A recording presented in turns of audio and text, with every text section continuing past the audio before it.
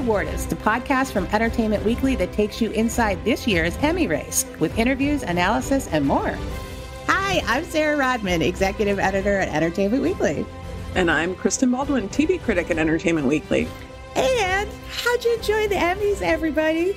Was it good for you?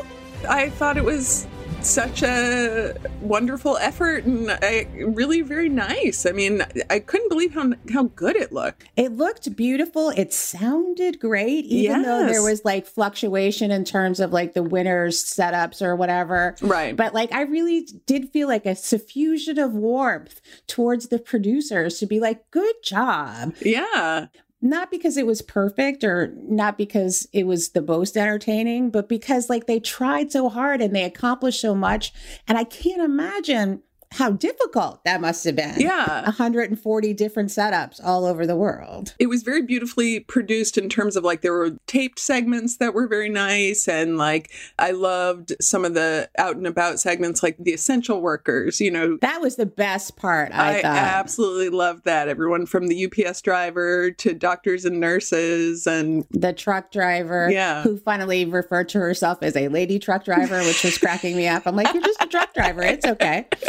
And they were so excited to be a part of it. And I feel like this is the way that we should be celebrating on a night that we all sort of, even in the best of times, think is, you know, faintly masturbatory. It's lovely in this time of difficulty to celebrate these people and have them do something that actually seemed fun for them. Yes. There were actually even more celebrities in the Staples Center than I expected. You know, like we knew that Jimmy Kimmel was going to be there, you know, sort of hosting by himself to an empty audience, except for Jason Bateman, who was very good as a cardboard cutout in the beginning. I thought that was quite funny. But then I didn't realize like how many, you know, individually would come in and do a presentation, you know, from the stage at a safe distance. Right. I didn't realize anybody was going to do that. Yeah. And I will say, though, the one time I got somewhat uncomfortable was how close he and Anthony Anderson were to each other. Yes, they were quite close. I mean, they made a joke out of it. The first woman who came out, you know, Jennifer Aniston, and he was 60 feet away from her, and they made that joke. But yeah, then he was quite close to Anthony Anderson. And that was actually the other calculus that was happening in my mind. There were clearly like viewing parties happening, you know, among the nominees, both with Schitt's Creek, which, as we'll talk about, you know, had a very good night, where people sort of started out distant and then we're making out by the end. And they're taking their masks off and they're hugging. And Damon Lindelof, when Watchmen, another show that had a big night, at one point he said, you know, because there's a big group of people, including our former colleague Jeff Jensen, crowded together. He's like, we've all been tested, you know, because that was stressing me out. That was stressing me out watching these. It was super funny because, of course, they opened the show with these old footage of audiences. Jimmy comes out and starts his monologue, and they do cutaways to the audience. And I was reading in the LA Times this morning. It's so funny. They did a thing with Nicholas Braun where they checked in Cousin Greg all night long. And he was like, I was at home watching the show, and the first cutaway was to me. And I was so confused. He's like, but I'm here. So I actually thought that went on far too long. Yeah. And I was so sure that like we were going to see a person that's now dead in the audience.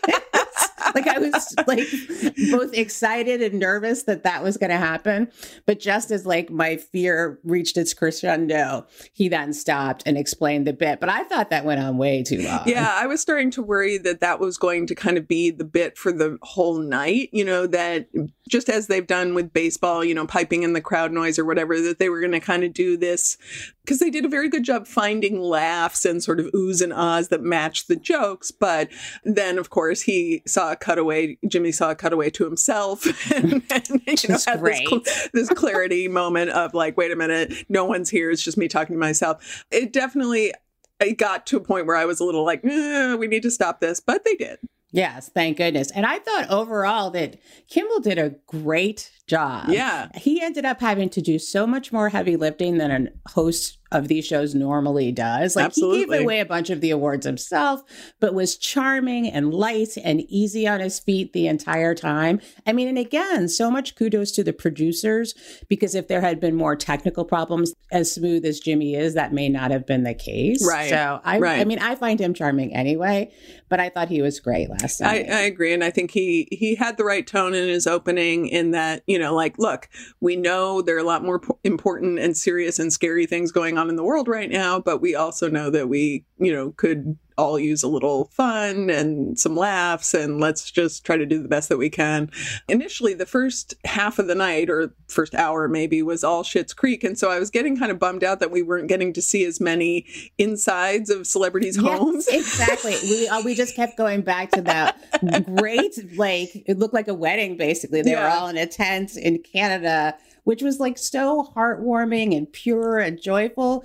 But from a TV perspective, it started to get kind of boring. Yeah, let's set aside that I don't understand the Schitt's Creek of it all, and I'm really hoping that we can finally just stop talking about Schitt's Creek now. You know, congrats. The Levy family seems lovely. Catherine O'Hara is a national treasure. But yes, it just kept happening over and over. And even, you know, I think that's why Daniel Levy made that joke. You know, the internet's going to turn on me any second now, because they did. Yeah. And which is like such a disheartening thing about the internet in general. But I love that people are so self-aware now, because it was literally maybe 2 minutes later that the internet, in fact, did turn on Daniel Levy, by the way. Levy, my apologies. Tracy Ellis Ross did the same thing last night. She was so excited too. Like, she seemed legitimately happy for their win, but she said Levy, and I was like, oh no. It's funny because we know that it's Eugene Levy, but for some reason, who knows? We all say Daniel Levy. Yeah. But so that, you know, because they went through in genre. So after we got past the comedy wave, you know, we did get to see more people's homes, you know, or their parties. There were hotel rooms. There were people just on their couch. At one point, I feel like somebody was sitting on his floor, you know. It was we need nice. to talk about Jesse Armstrong's house, because I'm not here to shade or judge anyone's home, because thankfully no one is beaming into mine. But this was the executive producer, writer of Succession, who he's British. He had two people to his left and two people to his right sitting behind him on like floral print couches in front of like lined curtains on a carpet. It was like he was in the Twin Peaks room.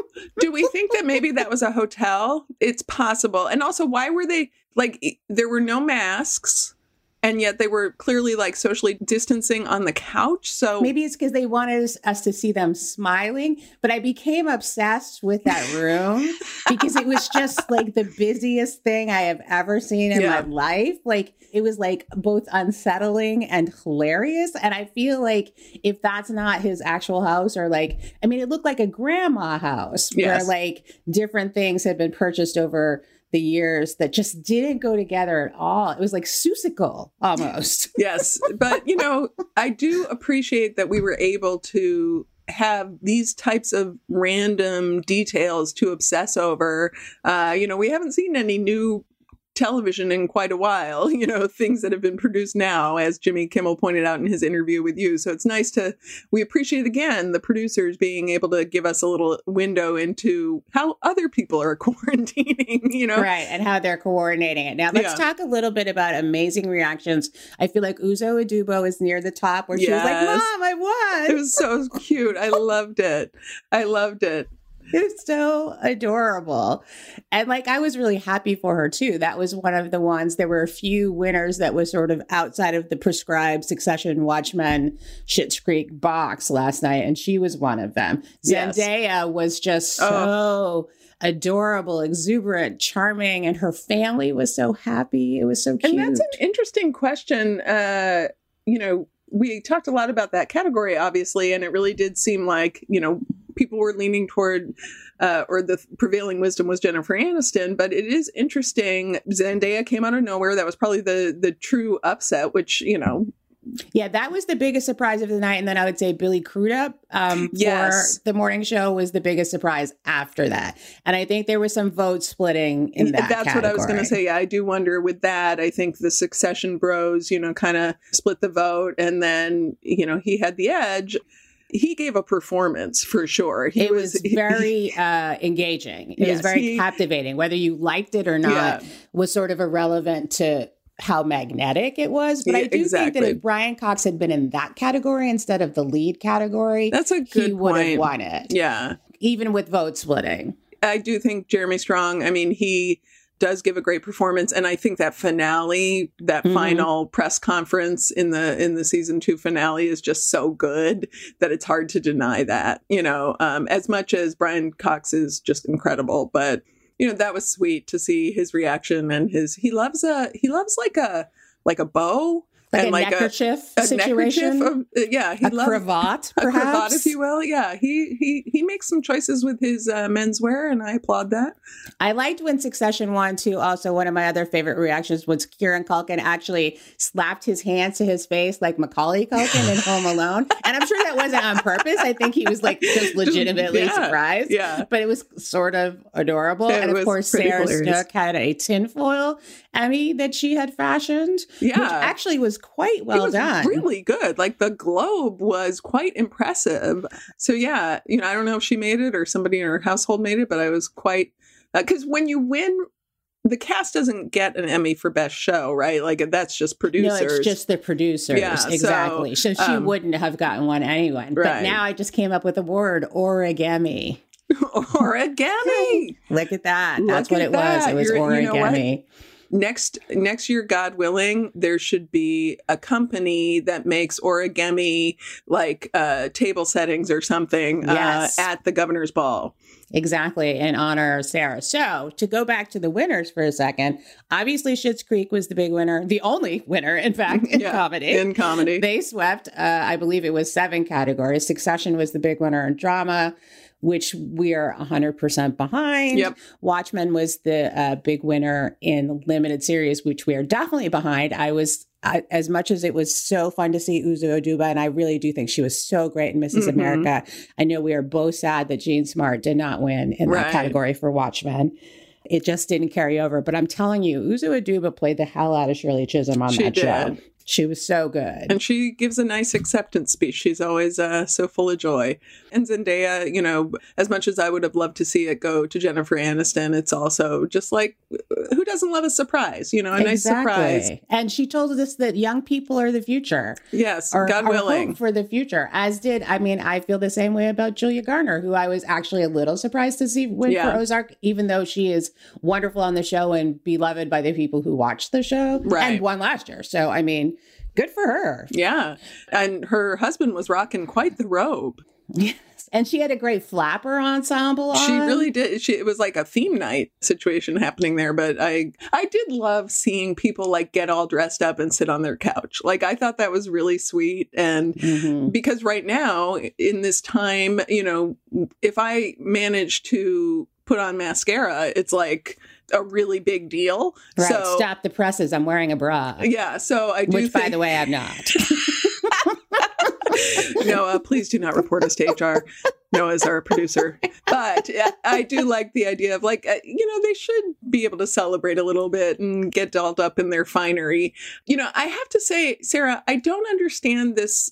It seems like a relatively new trend of trying to have like a DJ at these award shows. I feel like this is another time that there was a young man named D Nice who was like DJing. I like that you're calling him a young man named D Nice. So you know who D Nice is, right? All I know is it makes me think of the Key and Peele sketch with the substitute teacher, Aaron Balake.